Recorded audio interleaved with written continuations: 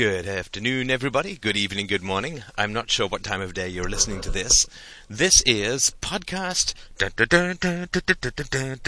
200. Yes, we've made it quite a long way from my first chitter-chatter in the car. I guess it was November of last year. So in about 6 months, we have gone quite a journey. There are 6 months? Yeah, maybe. Something like. We have gone quite a ways. I certainly appreciate you coming this far in the journey. I am actually cheating a little. I'm going to do podcast 200 a little bit early because I have decided, and I know this may sound like a minor vanity project, well, if not the whole thing sounds like a minor vanity project, but this part in particular, I have had some interest, I guess you could say, in my novels. And you can, of course, buy Revolutions, which is a novel I wrote many years ago, but I still am very proud of. I wrote it when I was it was almost 15 years ago now. I was about 25 when I wrote it.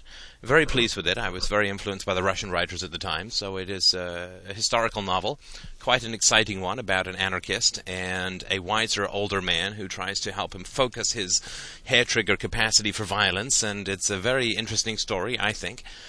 And this always sounds like, when you hear people say, somebody says to them, do you want to run for office? And people say, well, if enough people ask me to, I guess I would do it for them. And so I hope it doesn't sound too much like that when I say that a number of people have asked me to let them know a little bit more about my novels. So podcast 200 is going to start with a gift. And of course I've been talking about a gift for some time, and so I am going to tell you that the gift is that the novel that I'm going to read the first chapter or two of to you is available for free. free. There's nothing better than free, is there? Okay, maybe a little hard drive space and a tiny little bit of bandwidth, but you'll be paying for that on your side. I'll just be paying for it on my side. So the free part is that you have this novel for free if you've already donated to freedomainradio.com. This, I think, this one that I'm going to read to you a bit of, it's called The God of Atheists. And it is where I developed most of my theories about the family. This is the novel that puts those theories into practice, and I worked out these theories in preparation for this novel.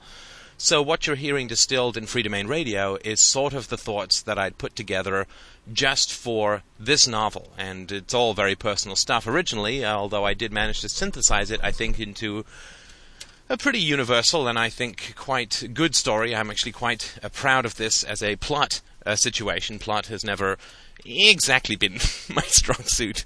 I'm very much more into character and ideas, as you can imagine.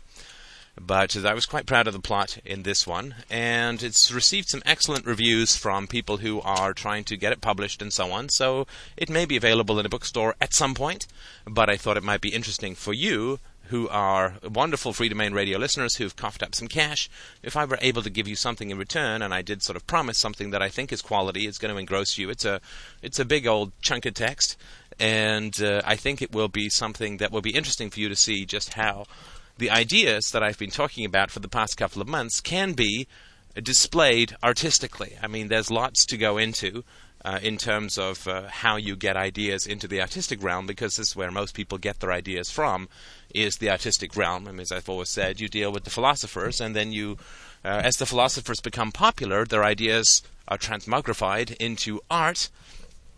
And then from there, you can go in a number of different directions, but one of the central problems that we have is the fact that art is not as well represented, I think, in the libertarian sphere. You've got some science fiction, you've got, obviously, the brilliant novels of Ayn Rand, but art as a whole, I think it's missing a little bit, and I'd like to do my bit to contribute to that, to whatever degree I can. And I guess one of the things that's been missing for me in novels about freedom is that they tend to be somewhat absent of two things, and two things are somewhat related. The first is that they tend to be somewhat absent of children. I mean, you don't see a whole lot of children in novels about freedom. You'll see some dystopian stuff, like if you read Lord of the Flies or something like that, you will see some, I guess, novels about freedom that have children in them, but they're all about the loss of freedom.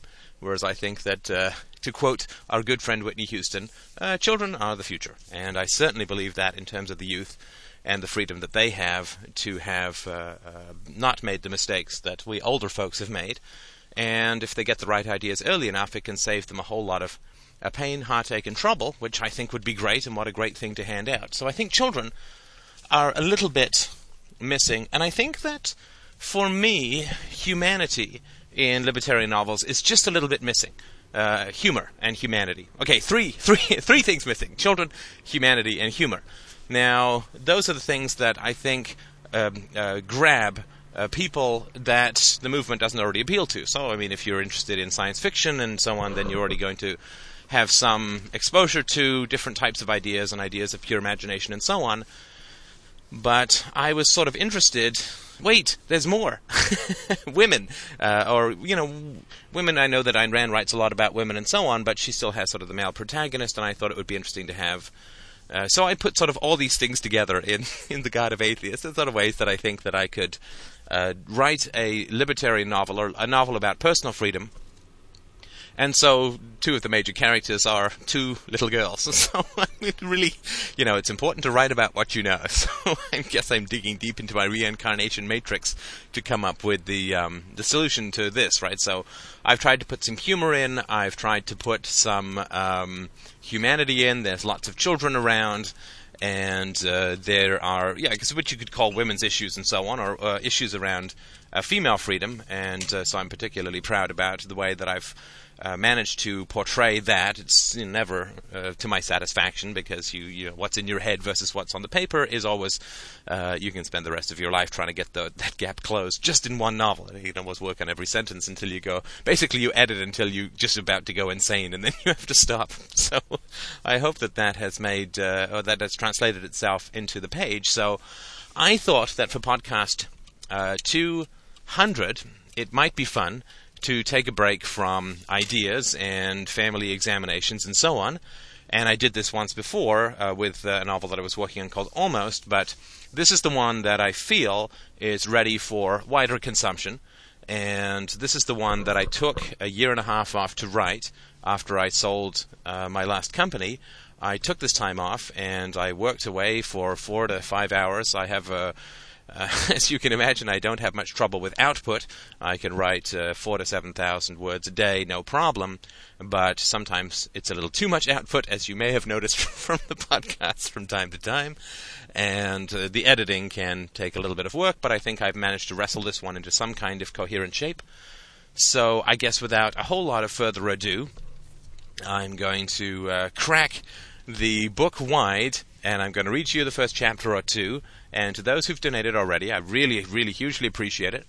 And when we get to the end of this podcast, then I will talk to you, if I remember. If not, I'll do it in the morning, about how you can go about getting the book. So I guess without any further ado, we're going to start with The God of Atheists by one Stefan Molyneux. Chapter 1. Joanne's Family. When she was 27... and feeling deep body hunger pangs for a baby, Joanne made a decision which won her 2 babies and lost her a husband. Joanne worked in a bookshop. It was dark, close to the university, and filled with tilting shelves and a dank, rotten smell, as if the words in the books were flesh and were decomposing with their authors.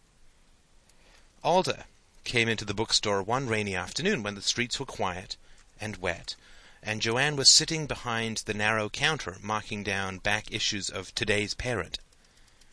He was short, freckled, and so pale she could almost see his skull, which was unsettling but strangely intimate. He turned at the door, squinting out at the rain, and the cold light through the streaming glass poured rivulets down his thin body. Joanne stared at him, then suddenly raised an eyebrow. For the past year or so she had been glaring into the future, craving a family, and back into her past at her lack of preparation. She had frittered and hooked up. The wool needed to knit an infant together had not been gathered. Day after day, her thoughts went round and round. Meet a man, like a man, date a man, keep a man, deepen a relationship with a man, 3 years equals 30. Marry a man, live with a man, not scare off a man with incessant baby talk, determine viability of marriage, 4 years equals 34, plus 9 months pregnancy, almost 35 for the first one. Almost 8 years from coffee shop hair twirling to the wet and groaning birth table. I could have given birth at 14, she thought. 21 years later, if the right man comes along today, I might squeeze out bundle of joy numero uno. Strange math ballooned in her head. My mother had me when she was 23. 23 years after my first period, I could have a child. In her journal, the day before she met Alder, Joanne had written, "Problems with being between boyfriends in one's late 20s. Availability of men seems inversely proportional to their fitness as fathers. Potential fathers already married, otherwise unavailable, or simply elsewhere. The men who remain are unable to commit, too oddly constituted to imagine settling down with, broke, ugly, unstable, unskilled, uneducated, unkind, unfaithful, dishonest, boring, needy, and dependent, addicted to something unsavory, otherwise unsuitable." Joanne had sighed, chewing at her bitter pencil. Some sort of underground movement had been going on, perhaps under her very nose. It was hard to tell. Somewhere along the footloose path of her 20s, a series of neutron bombs had gone off. Hot, hidden flashes had silently stolen marriageable men from circulation. None of her own friends had settled down or were particularly close, yet somehow the alpha fathers had been carried off anyway. It was as if some sort of pre-feminist hole had opened up in the space-time continuum through which jeweled female arms had reached to pluck modern men into 50s marriages. Joanne saw the evidence of this other world when she rode her bike from work through the annex, past the white globes of Palmerston under the frowning peaks of the enormous houses. She saw men in polo shirts watering lawns, moving the neon detritus of children, or hand-washing sensible station wagons. But these mansions always seemed to be inhabited by people of another age, somewhere in their 40s perhaps. People the drug companies aimed vague commercials at. People way outside her own cool demographic. Men with careers, not just jobs, backpack travel stories, or endless hamster wheel degrees. Men who saved money instead of collecting CDs. Men who opposed excessive taxation instead of railing against corporate imperialism. Men who actually bought furniture instead of just inheriting it. Boring men, Joanne told herself, to avoid feeling sad.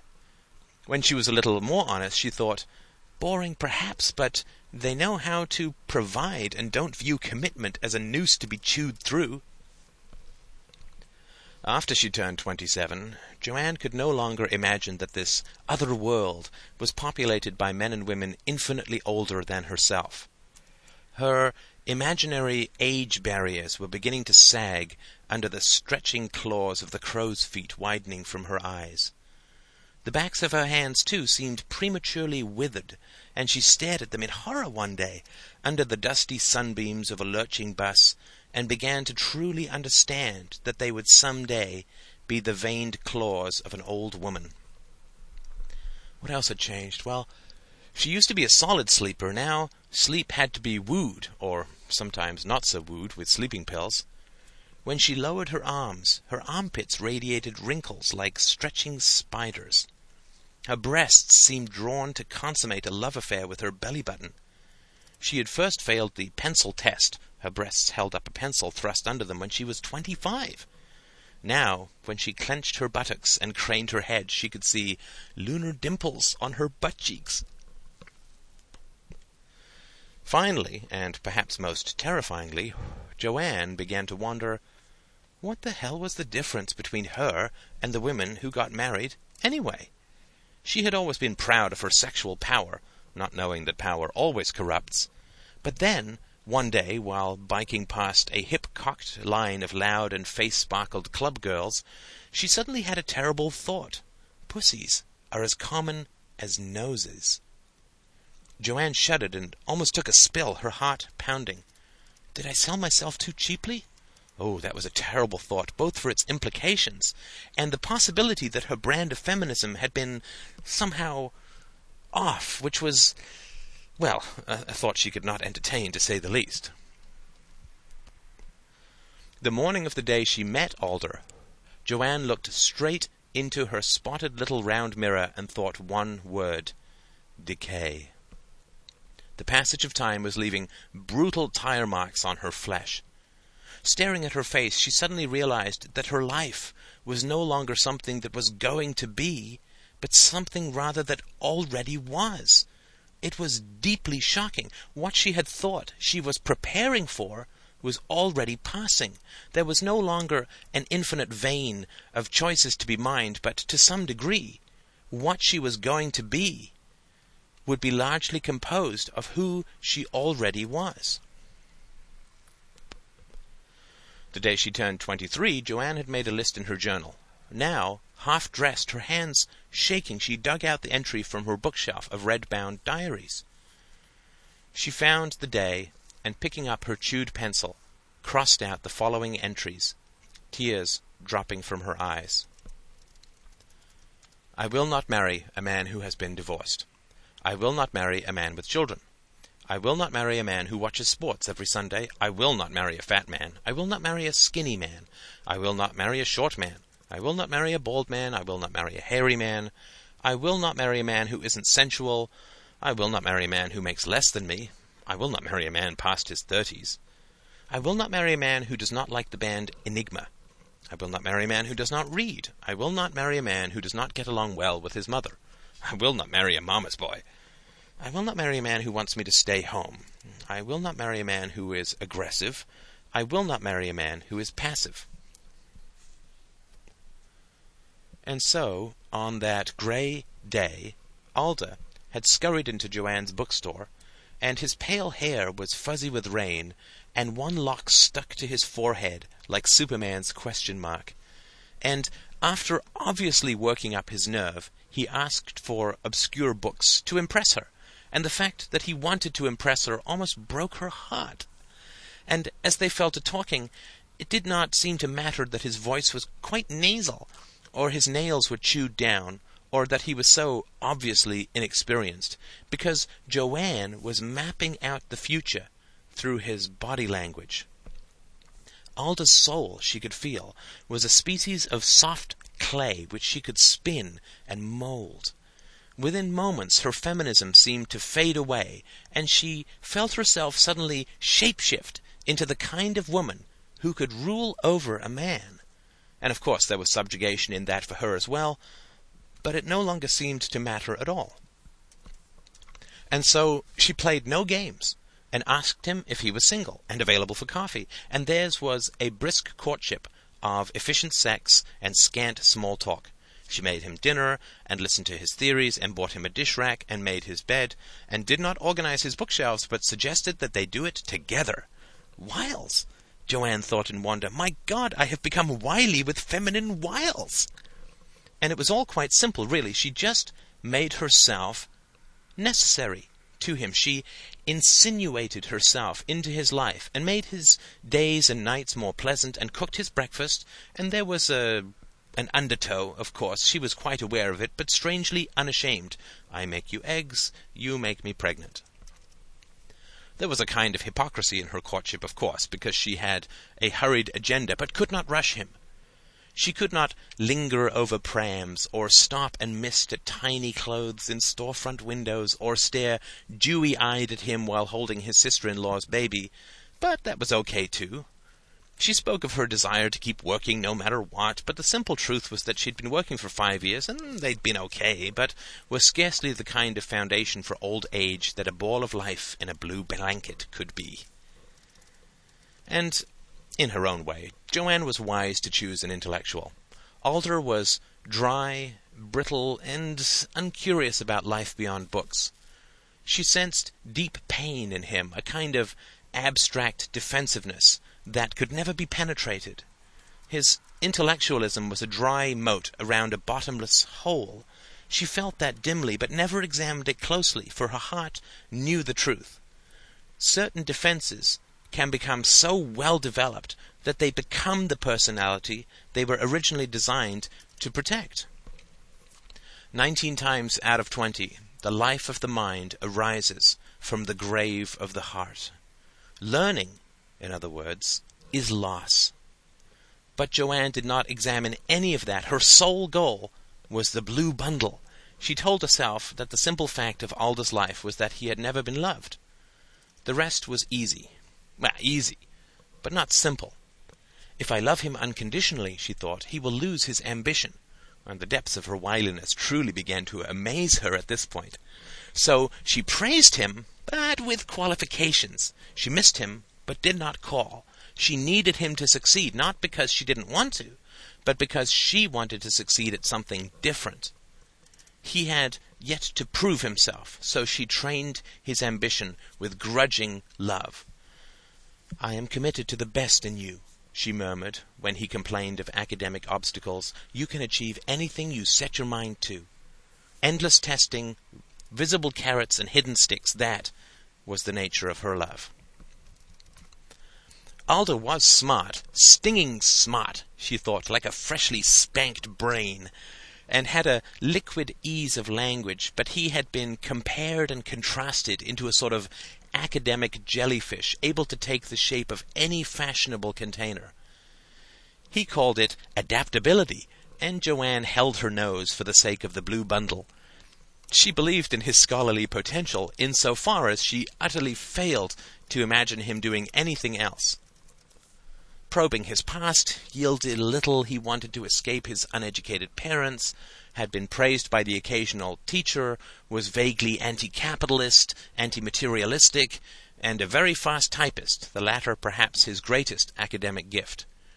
He did not tan and looked ridiculous in shorts, and so seemed perfectly suited to spend his life probing ambivalence under artificial light.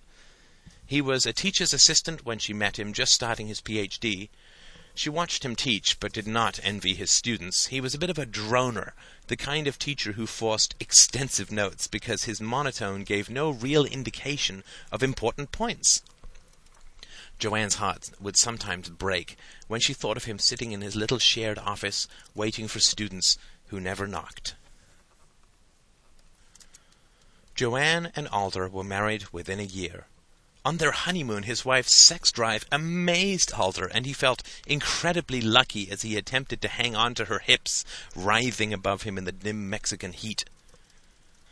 Afterwards, as Joanne lay with her legs raised against the headboard, Alder half dozed, vaguely thinking that, from a genetic standpoint, his hand was only obsessed with making another hand, and that he was merely a means to that end, and then started awake in vague shock as he felt Joanne's fingers groping for him again.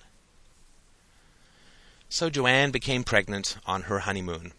Miraculously, she got everything she wanted within the span of a single year, and then, inevitably, she began to pay for it. Chapter 2. Sarah's Family.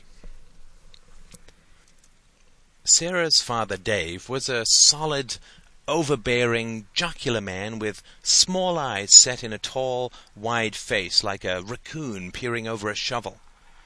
His wife, Angela, was small, angular, pointlessly athletic.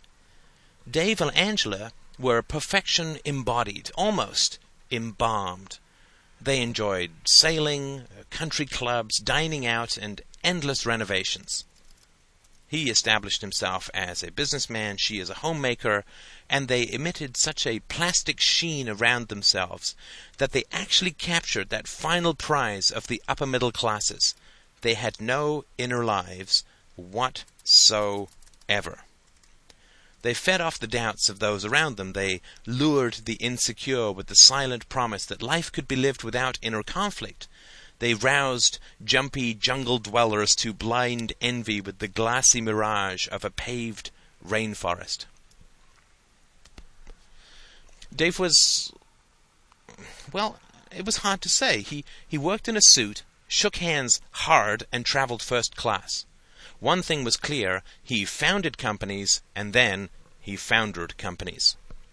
His preferred source of income was to find inexperienced young inventors, inflame their greed, and then merge them with inexperienced investors, the doctors and lawyers always in need of more money. It all seemed good and believable, but there was a subtle, unperceived, and therefore inescapable undertow of self-sabotage which ruined each and every one of his enterprises within a few years. Dave had been enormously lucky early in his career. He had bought a telephony prototype from an inventor for $50,000, then sold it to a phone company for over $1 million about 18 months later. This turnaround was just quick enough to shortcut his talent for self-destruction, which thus ensured it would likely continue for the rest of his life. This windfall was consumed quickly: 5-star European trips with his family, a ski chalet, private schools, a cottage, unsteady investments. Vanity is the natural enemy of statistics. A belief in the Midas touch gives people scant sense of the randomness of their powers. Like most vain businessmen, Dave hungered for the magic of multiples. The slow and steady path was not for him. So naturally he gravitated, like all ephemeral thieves, to software, the latest entry in the huckster's lexicon. Dave nimbly worked the gap between greed and knowledge. There are knowledge workers, and then there are men like Dave, ignorance workers. The young programmers knew nothing about business. The investors knew nothing about software. Dave knew little about either, but he had an instinctive feel for the negative alliances required to keep the truth at bay. Keep those who know the most about software far away from those who know the most about business. Get angry at any practical questions. Speak in untested generalities. In the face of interrogation, quote, unrelated experience. Treat income projections as spreadsheet games. How much profit would excite investors? All sales are hockey stick projections with the upward arc always just over the hill. This strategy had worked well for almost a decade, but now 4 of Dave's companies had, as he put it, augured in, and he was getting rather desperate.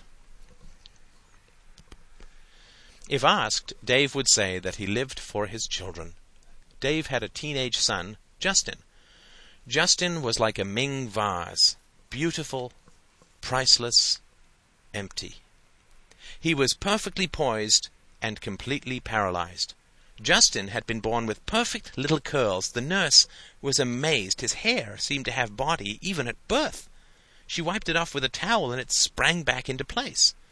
He had dimples, pleasing, babbling brook burbles, waving, gripping little fists. She would not have been surprised if his bowel movements had produced the smell of fresh-cut grass.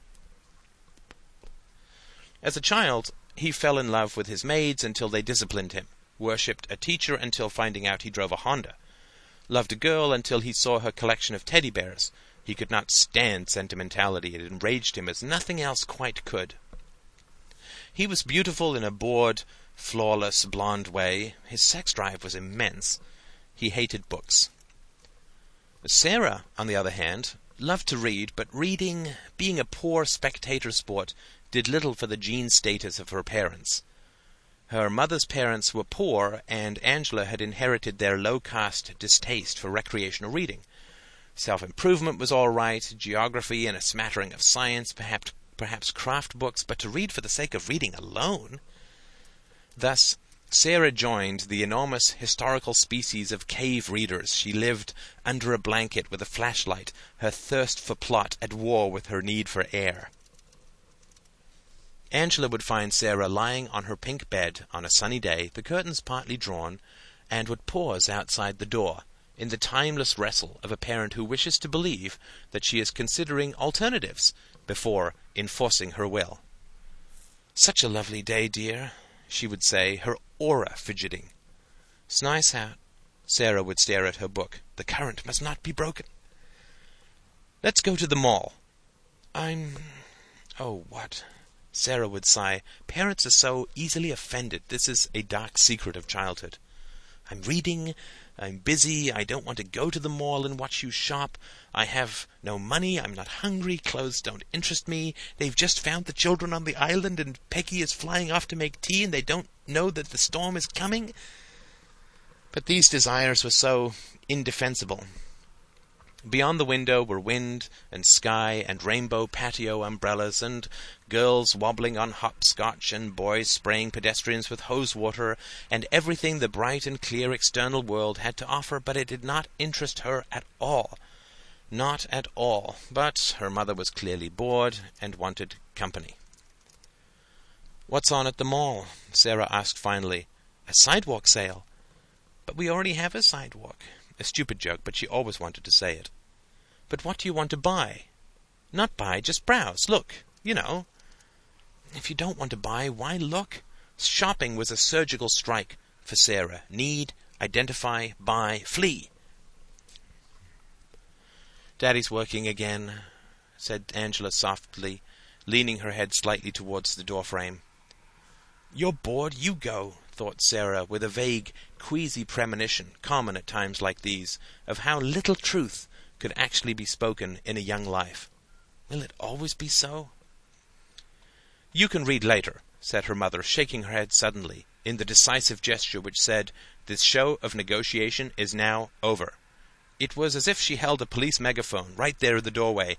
"You there, with the contented expression, put the book down, move away from the bed slowly. We have you surrounded. You will shop." And so they would go to the mall, or the movies, always too adult for Sarah, always too childish for her mother, or walks, or to bake, or clean, or organize. And always there was this sense of connection without closeness, a maddening, vacuous, locked dance, proximity without perception. And the less her mother understood her, the more she wanted to spend time with Sarah. "Is this love?" she would wonder, hugging teddy bears in her pink and bow-tied room. She was well-tended, well-groomed, well-fed. Her parents seemed to get along. They were well-respected. But love? Love, like songs extravagant, like the giving tree, like Cinderella, the love her parents read about to her, the love they neither displayed nor lived for, the love that filled the heart with veins of white flame, love that could be leaned on, not nanny love that died in expulsions, or parental love that flickered with shifting grades and dipped with corrected pliés, love like a harbor, unadulterated shelter.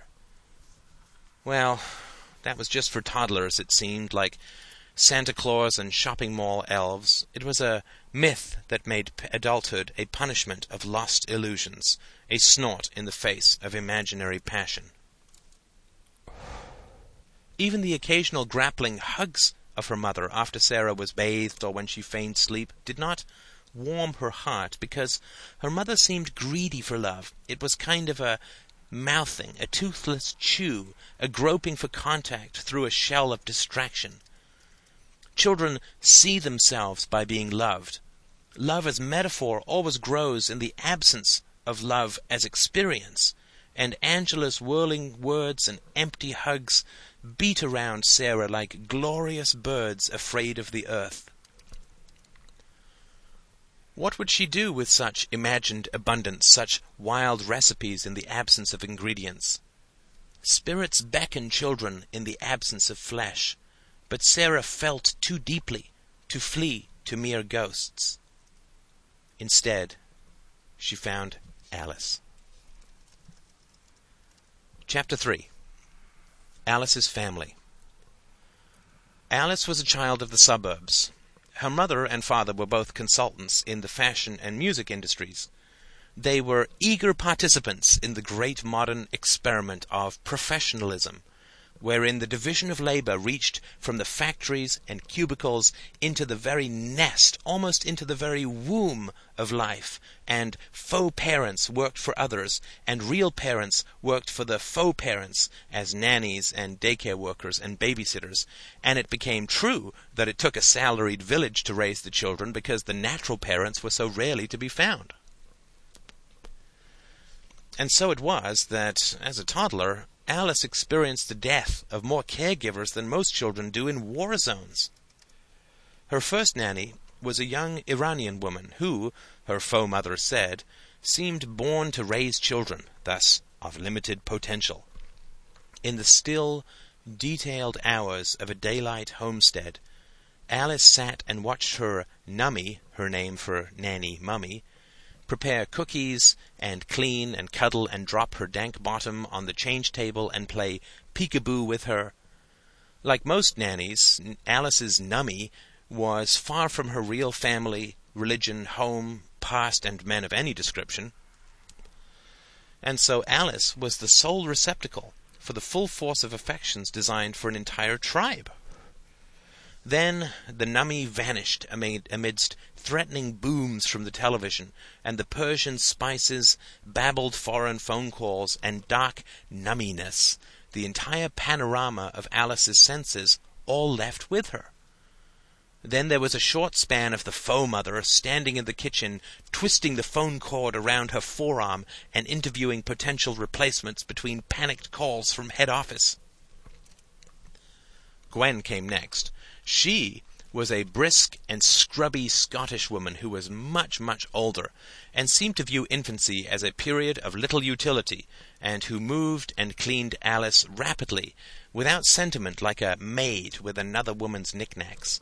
Gone were the readings, the palm massages, the cooed Arabic songs, and dark cave of lowered hair. In their place was an almost complete absence of smell, and fingers so rough it seemed that each one was capped with a thimble. Even Gwen's breathing was different. Infants have so little weather that breath is their wind. Languid Persian desert breezes were replaced with tight-lipped Protestant nasal snorting. Alice resisted, of course. She screamed when the blunt yellow tentacles of rubber gloves picked her up, and cried at the sound of bagpipes, and did that sort of red blowfish expansion howling when the acrid fumes of endless Scottish scrubbing filled the air. "Ah," said her mother, "she doesn't seem to be taking to the new one." And so the Scottish woman vanished, and the cleaning fumes left with her, and the kitchen floor regained its familiar patchy textures. Alice's parents were older and honestly didn't seem able to recall what infancy was like, and so were forever confusing cause and effect. Instead of understanding that her baby was resisting wrenching change, Alice's mother decided to change the nanny again. This was the same woman who threw tantrums at work when something changed and she was not informed immediately. So 2 nummies, 2 deaths, and then a third, a slow and repetitive Jamaican woman who did not mind reading the same story 15 times and could stir stew for an hour just staring into space. Alice calmed down immediately, much to the relief of her mother, but Alice was not happy. For infants, personalities are contagious, and Ethel's pace was so sluggish that Alice began to lose touch with reality. At a time when her brain was a seething ecosystem of impact and exploration, time seemed to stand still during the day, and Alice became dangerously close to becoming a connoisseur of sunlight, in the manner of a cat watching the slow stroll of daylight's dusty legs crossing the floor. Occasionally Ethel would shuffle from room to room, or stare at the wall and radiate resentment in the timeless manner of inert people. This resentment was an important ingredient for Alice's stultification. Dissociation always requires a sense of danger, which is why snake charmers do not perform their wizardry on slowly swaying squirrels. Finally, Ethel managed to rouse herself enough to have a child of her own, at which point Alice was 3 and was put into preschool Montessori, where one or the other parent would come tearing in from rush-hour driving. Oh, the implacable green glowing clock, the fumes, the panicky rage of haste and immobility, and was babbled to in a sped-up parody of everything that might have been said during the day had they spent 8 extra hours together. Being a young child, Alice was a terrible communicator, she was designed to share, not speak. And so these conversations were often turned to frenetic monologues where complex office politics and the trials of difficult clients were translated into sooth-ish rhyming couplets. "Oh, Mummy's upset because there's this ogre at the office who keeps dumping work on her like a big bully. Are there bullies at your school?" Probably not, it's Montessori, but maybe you've learned the word for bully in French. Well, it's the same thing. Well, by the time she was 10, Alice had grown into the most beautiful girl in her school, the founder and leader of a clique. Sarah was the new kid, and it was some weeks before Alice tested her. One day, at a birthday party, Alice said, over the humble glow of an easy-bake oven, handing over a lopsided cup of muffin goo, "That's the stupidest hairdo I ever saw." This made the other girls giggle. "What's your name?" Alice asked. "Sarah. Where are you from?" Toss of the head. The days of horse love were not long to come. "Rosedale." "Rosedale," whispered the other girls. "So rich, an army of Barbies." "Your mother works there?" asked Sarah, determined to remain unimpressed. "Yes," smirked Alice. "She's a designer. She's rose and spun, trailing imaginary veils." "And your father?" "Manages rock bands." "Boy bands? Backstreet Boys?" "Grungy old 80s bands. You wouldn't know them. They're very retro, just like your hair." "Yours?" "Business owner, homemaker." "Where?" "Young and Shepherd, not far, just up the street." "I know." "Sleepovers?" Been, not had. Have one." "When?" "Tonight." Be all spurred by the moment. A turn of the head. "Who wants a sleepover?" "We do, we do." A wild chorus. Sarah thought, then said, "Need more warning, though it would be fun." "Well, when do your parents get home, then?" Ooh, tricky. Parents who came home too early were unambitious, possibly alternative. Too late, and they were uncaring slaves of the nummy, always apologizing and leaning over your bed in their work clothes, trying madly to slow down. Sarah settled for before dinner. "So we'll all come now, and you can ask them then," cried Alice, and then demanded that Sarah write down her phone number, which allowed her to review Sarah's skill with even numbers. Don't look too labored, Sarah thought, circling carefully. The sudden sleepover landed like a watermelon on the sidewalk of Angela's evening. She raised a grinding resistance, and countless reasons leaned like spears against the cavalry of little invaders. "The other mothers have not been notified." "We know them all. Call." "The girls don't have any bedclothes." "Oh, I only have about a jillion pajamas." "What am I going to make for breakfast?" "I have a jogging club." "Is it too much to ask for a little warning? Your father is very tired. It's a school night. You'll be all exhausted tomorrow. What about the homework, toothbrushes, medication, bedwetters?" The reasons flew fast, dizzying. Her mother was a rigid gate. Sarah turned to her father, who took his wife aside for a parental powwow.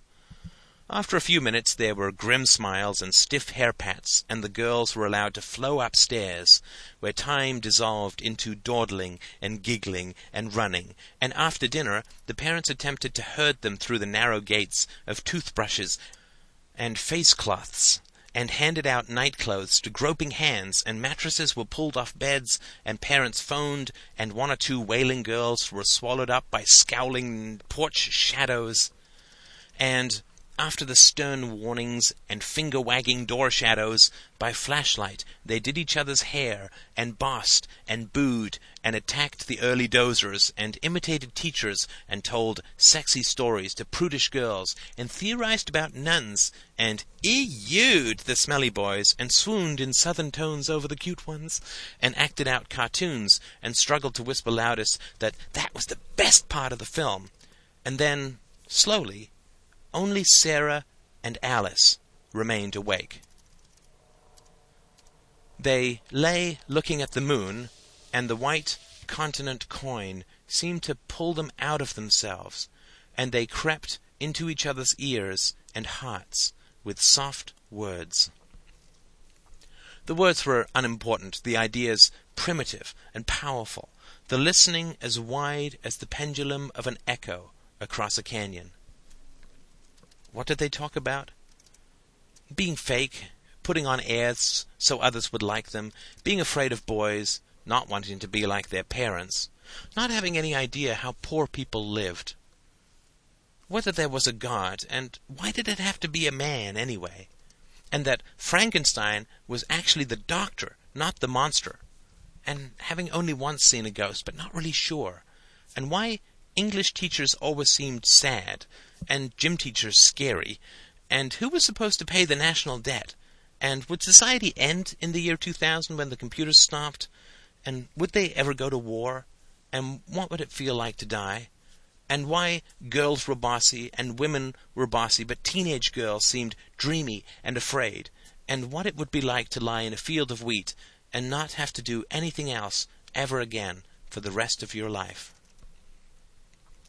That last whispered thought was so like the present night of starlit murmurs that they giggled and hugged, and both of them felt a sudden and unheralded warmth, like an egg breaking open inside, and swore that no boy would ever come between them, and that their husbands would just have to understand, because no one else would understand them, not the way they understood each other tonight. And there was little sleep the whole night long, but who could sleep the first night at a lush oasis after such a long, young desert life? Chapter 3. Al. Wherever possible the family ate together, but Alice's mother Greta rarely did more than pick at her food. This was partly because of her involvement in the fashion industry, but also because Greta had a mortal foe, her digestive system, and also had great trouble sleeping. Stomachs are the bane of the modern world. Stomachs and sleep. Everybody wants their body to be a car, fixable while they wait, but Greta was beginning to believe that the body is the great silent weeper of modern times. The imperious conscious mind, Roman almost, curls its lip and whips the flesh, hot in pursuit of what the body cannot offer: status, immortality, intimidation. The mind prefers the iron simplicity of statues. The body shits and fails and listens more deeply, and dies, of course, which makes the mind like Michelangelo with hooks for hands, frantic in a vision that can never be completed. Greta went to her doctor, talked at the walls at his degrees. "Doctor, it's almost embarrassing, but I'm having great trouble passing stools." "I see. How often do you go?" Here come the whispers, thought her doctor dismally, and they did. "Perhaps once a week. Twice, maybe. Sometimes once.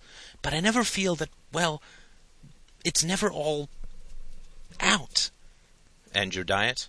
An embarrassed laugh. "Well, limited to say the least. I've read up. Roughage and liquids. No sugars, Metamucil. Water, of course." Sudden tears. "Sorry, doctor, but I feel that I can't do anything. Sports, dinner parties. I feel so heavy. I'm afraid to eat." "Are you on any additional medication?" "No. Well, X-Lax doesn't count as medication, does it?" "What dosage are we talking about?" "Just a couple of times a month when I can't stand it anymore." "Because you have to be careful about causing lazy bowels." This image of a pink bowel dozing in a hammock while the shit piled up in the yard almost made him smile. "How long has this been going on?" There was always a pause here, as Greta thought back to her salad days when she was not obsessed with her bowels. "Quite a while. This patch a couple of months." "What about exercise?" "Tybo 4 times a week, every week, before sentry duty." "Are you under a lot of stress?" "Not particularly, except of course that I can't—" Sigh. "Ah." Here there generally descended a meaty pause, as they both regarded this problem which could not be solved. Finally, "Well, we could do an ultrasound," he would say, with the clear implication that an ultrasound would be completely useless.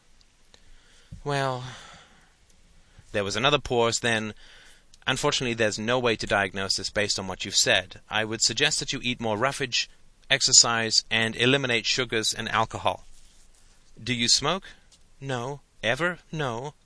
"Sometimes when people quit, their bowels quit too, but... Anyway, I'm sorry I couldn't be of more help." There was always a dismal after-moment then when the hopeless petulance of an unmet demand for fixing it mingled with the true despair of an unnegotiable betrayal.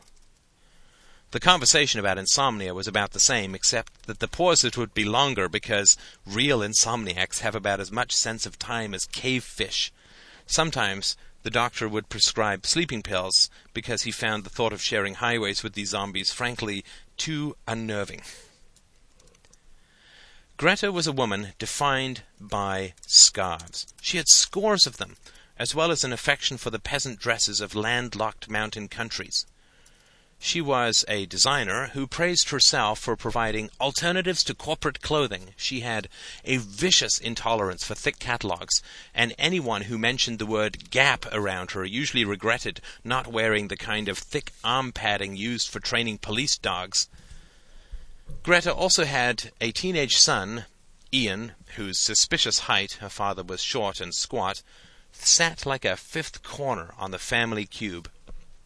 Ian loved watching fashion television, nipple vision he called it, and this invariably sent Greta into passionate fits, and she would stand in the living room, her scarves twitching with displeasure, awash in a foam of rabid denunciation, in Ian's phrase, channeling Stalin. Greta's inevitable environmentalism was also mocked, since she had a habit of defending only popular animals. Ian enjoyed pointing out that we kill far more sharks than dolphins. Their fins are cut off for soup and they are thrown back in the water to die, and we are shocked about the poor dolphins caught in the tuna nets while neglecting the fact that thousands of tuna are also killed, which, he would say with heavy adolescent sarcasm, gives the nets their name. Very few parental beliefs can withstand close scrutiny, of course, but Greta's Rosedale socialism seemed a particularly vulnerable bruise, especially since her florid revolution against big business was largely funded by her husband's involvement in the skankiest underbelly of modern capitalism, the music business. Al's ascent into the realm of retro producer had been propelled by an honest impulse. As a teenager, a band he had started had failed miserably, but the bassist had formed another band who attracted attention, and whose rising star he fastened onto as a manager. The band did well, scoring a top 10 hit and touring most of Canada, and Al was pegged as a talent spotter, the coincidence of his first find being completely overlooked. The music business is generally run as a huge primordial lottery, and tends to draw people who would like to be in the mafia, but instead choose an industry where lies and lawyers whack the marks. Al had all of the slippery cheer of an amoral optimist. He had seen enough of the music scene to know that most promises were lies, not about money. That much was obvious, even to the new bands who grew up listening to Queen and learning the identity of the manager in Death on Two Legs. The implicit promise of drugs and promiscuity was also true, but so irrevocably disastrous to the participants that some of the newer groups adopted the squeaky lives of Brazilian boy bands, their drugs bad, God good sap truly turning Al's stomach.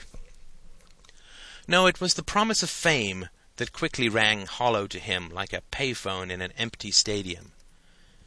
He had seen the pattern so many times, the shy wonder of sudden adulation, the invasive, corrosive, fanatical crowds, the diamond-hard biosphere of deference, and the fatuous evacuation of a life lived without consequences. Everyone famous warns of it, the industrial soul-scouring of foaming eyes, the grave markers a legion, drugs in the 60s, sex in the 70s, money in the 80s, and by the 90s, just about anything carbon-based.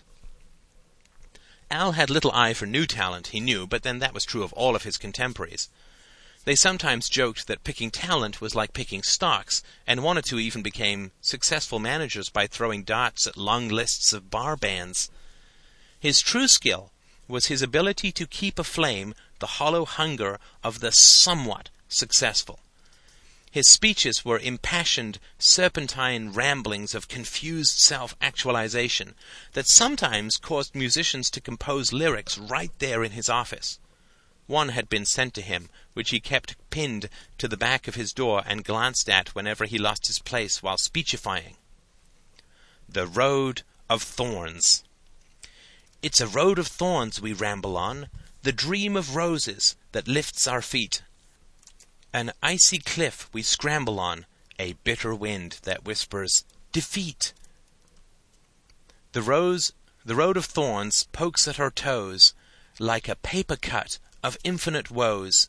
Sometimes it pulls us to our knees and punches us with a fistful of keys.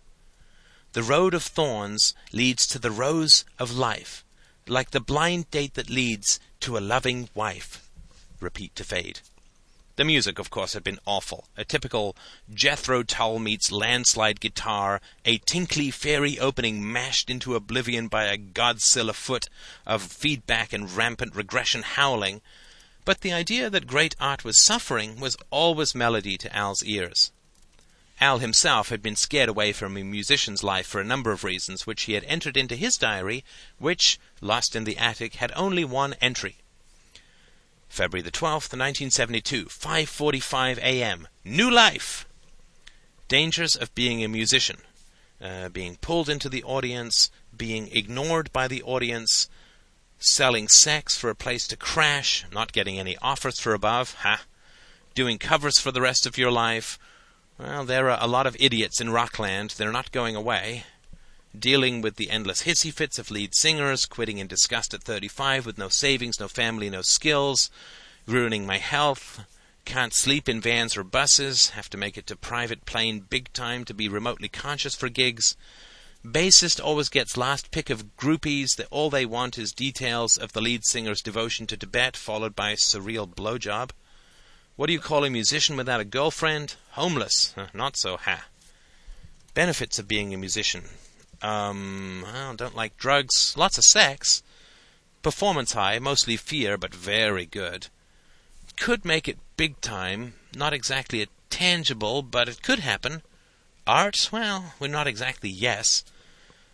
It wasn't enough. Al knew it even before beginning the list, but it felt like less of a compromise to write it down. Being amoral, he had little fear of selling out. His definition, people who complain about selling out never got offered a good price.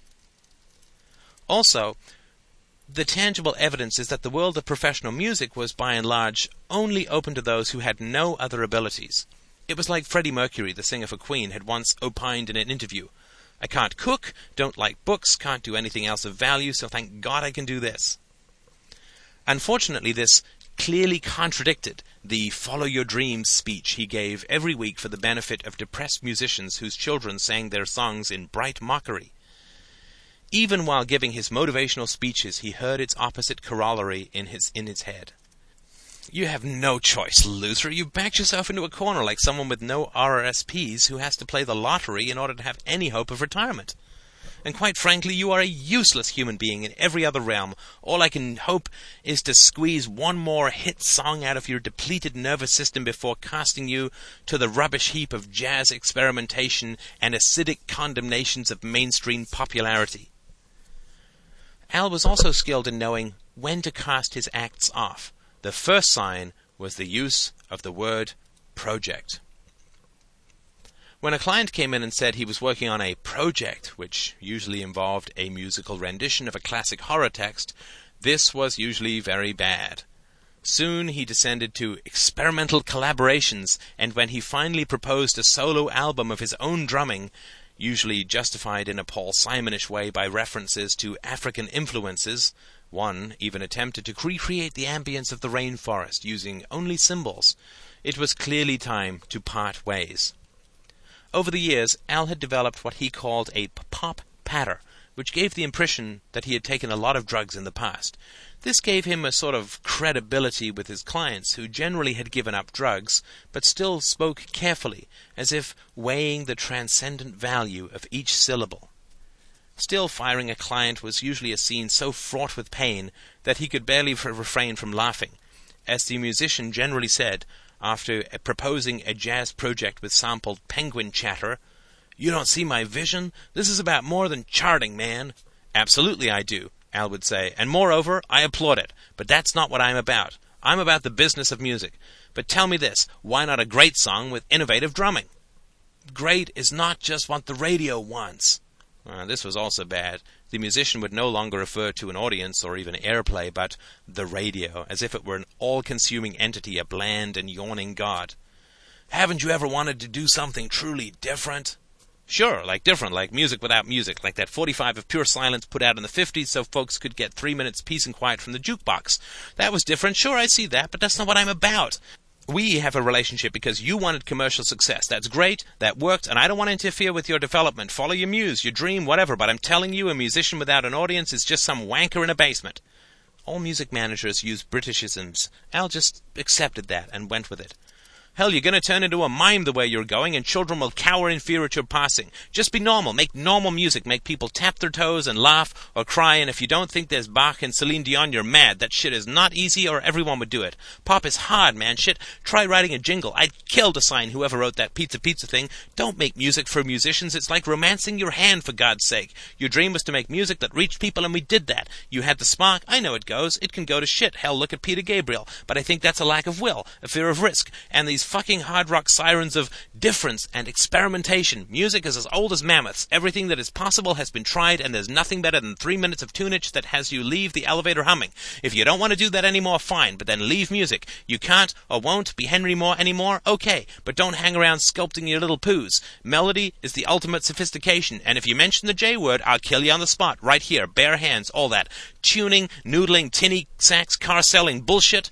Build a little coven of exclusive appreciation and you've killed music death. There is nothing more complicated than a pop song. I don't care how many damn notes you can play, how fast, or how you can create a mournful horn from the skull of an Amazon warrior. Experiment, sure. Give me Bo Rap, give me Mr. Cairo, give me Groovin' Cave Picks or whatever the fuck it was called, but don't turn your back on Mr. Stuck in the Traffic Needs a Sing-Along and tell me you want to be a musician. Occasionally, rarely, they would believe him and return to what he called the craft. Days on the guitar dubs for Killer Queen, he would say. Days of making songs. This made Al happy because he truly believed that experimentation was the unnatural birth of the exhaustion and insecurity that occurs after the easy fertility of a young artist dries up. Don't become an Einstein, wasting your life in some grand theory. When it dies, either resuscitate it or walk away. So Al ended up with a stable of dependable 2,000 draw acts that acted as a low-rent fountain of youth to the baby boomers. The concerts were early, dependable, marshalless, and tightly patrolled. It was a stable living, and he had invested well, due to the close links between music and software. He had invested in a few startups formed by ex-band members, which had done quite well. By the time Al was in his late 40s, he had a young daughter and a teenage son. But he had waned early. He had no foundation, really, for the second half of his life. His ambition was never overwhelming, but what he had crippled with irony. His son Ian knew this easily, caustically, with the corrosive psychic ability of a teenager. Ian passed through the veils of his parents' illusions as if they did not exist, inflaming their sad compromises with biting, termite relentlessness. Al sighed deep within his creaky heart and girded himself for the inevitable showdown. His son was cynical, he knew, but desperately cynical, because he hoped he was wrong. He could kill Ian's desperation, of course, only by proving him right. He could, of course, do nothing about the cynicism. Well, that's as far as we're going to get for chapters, 1 through 3 of The God of Atheists, which is, I hope, enjoyable for you. It's certainly a lot of fun to write. It's fun to read, too. I'm still pleased with it, I guess. And so if you have sent me a donation by the time you hear this, fantastic. Send me an email. I'll check my list, and I will email you a copy of the novel itself. Now, the only thing that I ask is, because we've already had this chat about intellectual property, all I'm going to ask for you for this free book that is 700 pages long is that you don't send it to anyone else. This is just my gift to you personally, to you directly, and if you can just send me an email saying, yes, I won't send it to anyone else. I'll be more than happy to give you the book gratis, or at least in response to your kind donations to me. Thank you so much for listening. I hope that this was an enjoyable Podcast 200, and I will talk to you soon. All the best.